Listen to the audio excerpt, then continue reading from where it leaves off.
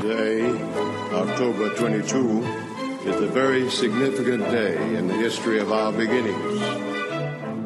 Welcome to the Adventist History Podcast, Episode 35, The Color Line, Part 1. Last time, we talked about how Ellen White survived the Johnstown flood, the greatest natural disaster in American history at that point, in her effort to keep on preaching. Oh, and of course, we checked in with A.T. Jones and his increasingly one-man crusade against Wilbur Crafts and the National Reform Association.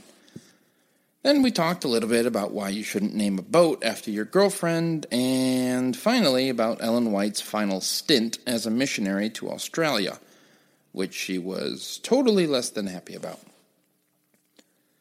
Okay. Keep Australia and Europe and Kellogg and Battle Creek and Sunday laws in the back of your mind, because we're going to take a 2-episode break from all of that and strategically pivot to the southern United States. We talked last time about how the 1889 General Conference began to realize that something had to be done about the South. While Seventh-day Adventists were gearing up for their battle at the 1888 General Conference session, Jim Tilghman was being summoned before a court to testify in Mississippi. The county of Grenada was investigating illegal gambling, and Tilghman was a witness. And Tilghman declined to be a witness, but Tilghman was told he couldn't say no to a grand jury. It was a credit to Jim Tilghman and the countless men and women of his day that he didn't run away. You see, Jim Tilghman was black, and he knew exactly what it meant for a black man to testify against a white man in court. He knew he could die. If he wouldn't testify, he would be sent to jail. So, eventually, he decided to testify. Now, Grenada had relatively peaceful relations between the races in the 20-something years since the Civil War ended, but the price of that peace was an often unspoken code that still valued black people less than white people. Jim Tilghman was trapped between the law and that code, and as thousands of black people were discovering, that code was often a law unto itself. But Tilghman testified against M.J. Cheatham, who ran a local store. Tilghman told the jury that Cheatham had invited people to gamble in the back of his store. And when it came time for Tilghman to testify again later that summer, he was nowhere to be found. His body was found in a river. One county historian called it providential that he was found at all. Tilghman's body had been weighted down with rocks, but the river was running 10 to 15 feet higher than usual at that time, and the body caught on a log on its way down just underneath the surface. So when the river level finally subsided, there was the body. Cheatham was eventually arrested and convicted by a jury of 10 white men and 2 black men, and then sentenced to death. It was noted by papers across the country, including the Adventist Review, that this was the first time in Mississippi that a white man would be executed for killing a black man. The Chicago Tribune noted that Cheatham was smiling as he walked up the scaffold to be hanged. We've noted in previous episodes how nearly all Seventh-day Adventists were radical abolitionists during the Civil War. Issue after issue of the Review railed against the evils of slavery. But Adventists didn't immediately rush into the post-war South.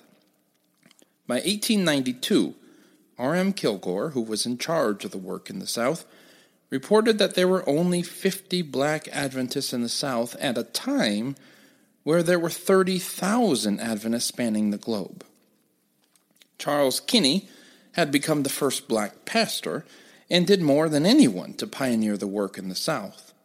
And while we don't want to forget those hardcore backyard missionaries like Kinney, who risked their lives in the South to win those first 50 people, we're going to focus our story on the 1890s, the decade that the church finally turned its attention to the South, and deal with some of those personal stories in the next episode.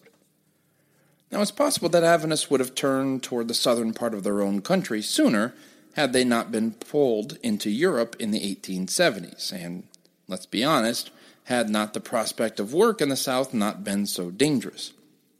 Hundreds of Adventists were arrested or fined for breaking Sunday laws, and if there was anywhere in the country you were liable to be punished for breaking Sunday laws, it was the South.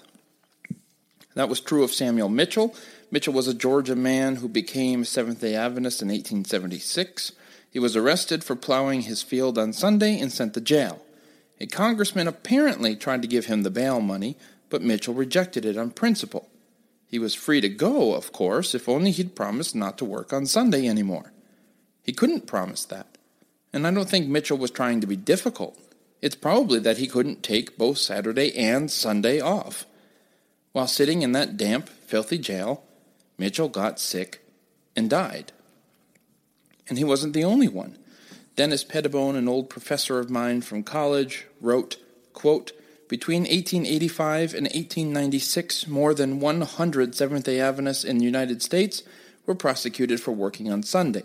They paid $2,269.69 in fines and court costs, spent 1,438 days in jail, and served on chain gangs for 455 days. A large share of these prosecutions took place in the southern and border states." End quote. Then Pettibone found this gem from Obion County Attorney General J.R. Bond. Quote, "I wish to God we had more Methodist churches and more Baptist churches and more Catholic churches, but in the name of God I do not want any of these Advent churches or Mormon churches." End quote. And very commonly, Adventists were confused with Mormons in the South, sometimes intentionally. Bond made that statement about not wanting any more Adventist churches before a jury at the trial of an Adventist who, surprise, was caught working on Sunday. Bond warned the jury that these Adventists would infiltrate their peaceful county and try to persuade everyone to get half a dozen wives. Yeah, okay. Well, it became common knowledge that Adventists were going to work on Sunday, so really you might as well prosecute them even if you don't have any evidence of them having done anything wrong. In one case, Pettibone found most all of the Adventists live so far out in the middle of nowhere that there's no way anybody could possibly be bothered by them working on Sunday, quote, "unless people went out of their way to note it and be annoyed by it," end quote. There's a reason why Ellen White had called the South one of the barren places of the earth to work. So you can understand why the southern United States wasn't exactly everyone's top pick. It was in some ways just as much a foreign mission field as Europe. Maybe there wasn't the same kind of language barrier, but the missionaries to the South had to be very careful and very wise. It was daunting. Still, the South was Adventism's backyard, and by the late 1880s and early 1890s, the church was really beginning to realize it was long overdue for some spiritual landscaping. Ellen White lamented how little both the United States government and Christian churches had done for the former slaves after the Civil War was won, and she included her own church in that lament. After the Civil War ended, several churches rushed into the South, mainly to open schools for the newly freed slaves. Fisk University was started by the United Churches of Christ. Tougaloo College was founded by the American Missionary Association. Morris Brown College was founded by members of the Methodist Episcopal Church. So why shouldn't Adventists get in on that? The General Conference of 1865 was on board. They passed a resolution encouraging work to begin in the South, and a few heeded the call, and that's about it. So by 1890, there were two black churches in the South, one in Louisville and one in Nashville. The Nashville one was planted back around 1883, and in the 7 years that followed, they'd been visited by a grand total of 3 Adventist ministers who preached a total of 3 sermons. Thus neglected, they were beginning to slip out of Adventism. But the solution wasn't easy. It wasn't as simple as just sending more people or more money. Ellen White came face to face with Adventist racism in St. Louis, so much so that she felt the need to scold them and remind them that black men and black women should have just as much respect as any of God's children. And after this issue was tossed around in a few General Conference sessions in the late 1880s, Ellen White at last took up the pulpit and told the church to get going. Quote, "I know that which I now speak will bring me into conflict. This I do not covet, for conflict has seemed to be continuous of late years. But I do not mean to live a coward or die a coward, leaving my work undone. I must follow in my master's footsteps. It has become fashionable to look down upon the poor, and upon the colored race in particular. But Jesus, the Master, was poor, and he sympathizes with the poor, the discarded, the oppressed, and declares that every insult shown to them is as if shown to himself. I am more and more surprised as I see those who claim to be children of God possessing so little of the sympathy, tenderness, and love which actuated Christ." End quote. Adventists stood beside others in declaring that the slave should be freed because they were children of God. But they also stood beside others in doing little to help make that freedom mean something. And Ellen White noticed the indifference that was creeping into the church. So she went on, quote, "Men may have both hereditary and cultivated prejudices, but when the love of Jesus fills the heart and they become one with Christ, they will have the same spirit that he had. If a colored brother sits by their side, they will not be offended or despise him. They are journeying to the same heaven and will be seated at the same table to eat bread in the kingdom of God. When these unchristian prejudices are broken down, more earnest effort will be put forth to do missionary work among the colored race." End quote. Here you see that Ellen White didn't see the problem as being a lack of money or a lack of missionaries, but the presence of prejudice. She judged the Christian slave owners harshly, but then turned and said that if Adventists fail to help the freed slaves, they'll be no different than the slave owners. Whew! Plus, there was this debate about the color line. The color line was that all too visible line between black and white. Why did Adventists plant 2 black churches in the South, separate from the white churches? Precisely because you'd lose your life in most places if you encouraged black and white people to worship together as equals. And this was the big debate. Should we be practical or idealistic? Ellen White stated the obvious when she said that many in the South were still acting as if slavery had never been abolished. So should we bulldoze over that prejudice, or should we tactfully tiptoe and work around it? R.M. Kilgore, who was against Jones and Wagner during the 1888 controversy, also happened to be this man who was in charge of the work in the South. Kilgore was an old Union Army captain, and the South was his special struggle for the last 36 years of his life. Few knew the work in the South better than him. This is what he said, quote, "It is hard for our brethren in the North to realize that anything like the color line or a distinction between the 2 races should exist in the minds of any. But there is no question about it here in the South, and any effort made on the part of those from the North to break down the distinction between the races, thus ignoring popular prejudice, is simply fanatical and unwise. Those who have not labored in the South cannot possibly appreciate the situation." End quote. Kilgore noted how some gung-ho Northern Adventists had come down and wanted to preach to white and black, and generally had just made a mess of things. To work among black people was to cut yourself off from the white. And it's easy to be flippant today and say, man, forget those prejudiced people, we don't want them anyway. But if your mission as a church is to reach everyone, then you see this as a problem. Besides, the whole point, as Ellen White put it, was that all men are brothers. Jesus loves the racists too. And by the way, that doesn't mean that everyone in the South was a racist, only that it was institutionalized. Several black pastors worked with Kilgore in the South, and they were able to go where the white pastors could not. And so Ellen White saw them as Adventism's secret weapon. This was a mission field they were uniquely fitted for. White Adventists could only do so much down there. The story of Adventist work in the South is not a white savior story. It's the story of a church, white and black, realizing that they couldn't preach the gospel elsewhere in good conscience while overlooking the Everest of human suffering in the South. And this united ministry would bear fruit. As Kilgore said in 1889, quote, "We are glad to note this fact, that with those who have received the truth in the love of it, and know the power of the truth in their own hearts as it is in Christ Jesus, the prejudices that once existed are gone," end quote. In other words, once white and black are converted and brought into a relationship with Jesus, these prejudices disappear. So Kilgore pleaded for help in the South, and Ellen White wrote a dozen articles in the Review pleading for help. And yet, it was Edson White who stepped up in a big way.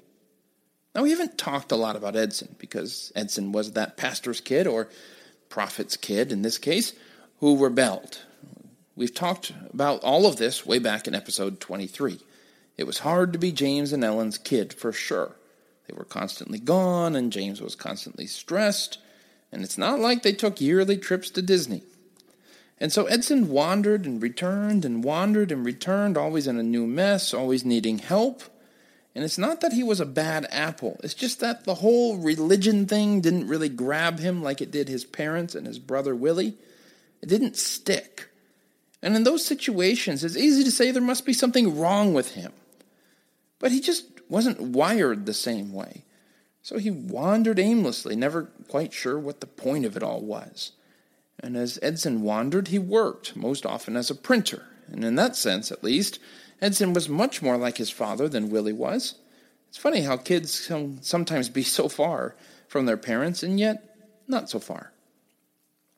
Edson's low point came when he confessed to his mother, who was now in Australia, that he was not at all religiously inclined. And this deeply, deeply distressed Ellen, who struggled to respond to him. I mean, what could she say? Here was a man who was so close to Adventism that it didn't seem to affect him. He was the very definition of a cultural Adventist. He knew the customs and traditions, the theology and the insider language, but it didn't do anything for him. So what? Was Ellen supposed to remind him that he was a sinner in need of grace? Man, he knew that already. So Ellen started a letter to him, but she couldn't finish it. And that night she had a dream, a terrible dream, a nightmare, of Edson standing in the water. She would cry out to warn him of the undertow, but Edson ignored it. Someone risked his life to save Edson, but Edson just mocked the man and laughed. Then Edson shrieked, and that's when Ellen White woke up in a cold sweat. Now she knew exactly how she needed to finish this letter to Edson. Quote, "You are no more a child. I would that you were. I would cradle you in my arms, watch over you as I have done. But you are a man grown. You have taken the molding of your character out of the hands of your mother, out of the hands of God. Now I see that invisible foe, lurking, alluring, and deceiving your soul to ruin. I know your only hope is to cling to God and to your mother and brother. I cannot save you. God alone can save you." End quote. If Ellen White could save Edson, she would have. She would cradle her son again, lead him to the best possible choices. She would protect him from the world. And that's a mother's fantasy. When she sees the curse of sin afflicting her child, she would give her own life to lead him back into the innocence of Eden. We are often only really horrified by sin when we see it hurting those we love. And Ellen's letter was real. This was a low point in her life as well. She was alone. She was in a country she never really wanted to go to, an old woman far away from everyone and everything. Her influence in the 1890s was lower than it had been since the early days of the movement. And now her son was saying he didn't really care about God. She would spend nights wondering where she had gone wrong, criticizing herself for not doing more for her children. And that's a mother's curse. She also scolded him. This was a moment when she most needed his help, where he could work to repair her reputation, her ministry in America, and defend his mother, where he could be a comfort and help to his elderly mother and not a burden. I mean, critics pointed to Edson as a way of distressing and dismissing his mother, saying, hey, you know what? If her own son doesn't believe her message, then why should we? These feelings were real, and they all spilled out together. Back in America, Edson was deeply affected by the letter. He attended some meetings in Battle Creek led by a Dr. Caldwell, who was talking about his work in Tennessee. And that's when it clicked for Edson. Edson was enraptured by Caldwell's stories. So he wrote his mom, quote, I have been thinking of going down to Tennessee to work among the colored people. I have proved my own way, and it is a poor way. I now want God's way, and I know it will be a good way. end quote. So Edson did what apparently Adventists have been doing at this point. He built a boat. Adventists built a boat to get to Pitcairn, and apparently you needed a boat to get to the southern United States. So Edson had a 100-foot-long paddle boat built and outfitted it as a mobile missionary base. It had a printing press and could be configured as a church, school, a dorm, or even a makeshift clinic. As a result, generations worship in the South today because of this boat. It remains today a part of Adventist legend, a symbol of creativity and conviction. Edson White had always done his own thing. He had never been a fan of the rules or what was expected of him, and that often got him into trouble. But now he was using some of that for God, and his ministry was unique. It was work among former slaves, hard work, dangerous work, that finally awoke Edson White. He had been searching his whole life for a way to make his mark, to not just blindly follow in his mom and dad's shadow. Well, he found it. He left his mark. He called it the Morning Star.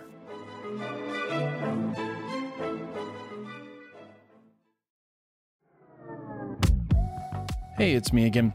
If this episode didn't quench your desire for more Adventist history content, then go subscribe to Adventist History Extra. It's a private podcast that I do for those who support the Adventist History Project. You can get access to Adventist History Extra on the website, which is AdventistHistoryProject.org, or by becoming a patron at patreon.com. Now, there's more variety at Adventist History Extra, in case you were wondering. I do some interviews. Sometimes I do bonus episodes. We had a good episode here in the Adventist History Podcast, and I want to talk some more about it. Other times, I go behind the scenes at conferences I attend, like the Women in Seventh-day Adventist History Conference. What's more, just as a second announcement for you, Michael Campbell and I are leading a bus tour in October 2024. So, if you want to go drive around New England a bit, see the sights and have some fun, well, you can sign up for our bus tour newsletter, once again, at AdventistHistoryProject.org. And we're going to keep you up to date there about what you need to know to go and sign up for that and all of that. So just to be very, very, very, very clear, we don't have a sign up for the bus tour itself, but it's a sign up for the newsletter so you can stay informed about the bus tour, so I don't have to make announcements every single time and interrupt these episodes and all of that. That's where those announcements are going to be. So if you're interested, head on over to the website. You can sign up for the bus tour newsletter over there. Okay, I think that about does it. Thanks again for listening.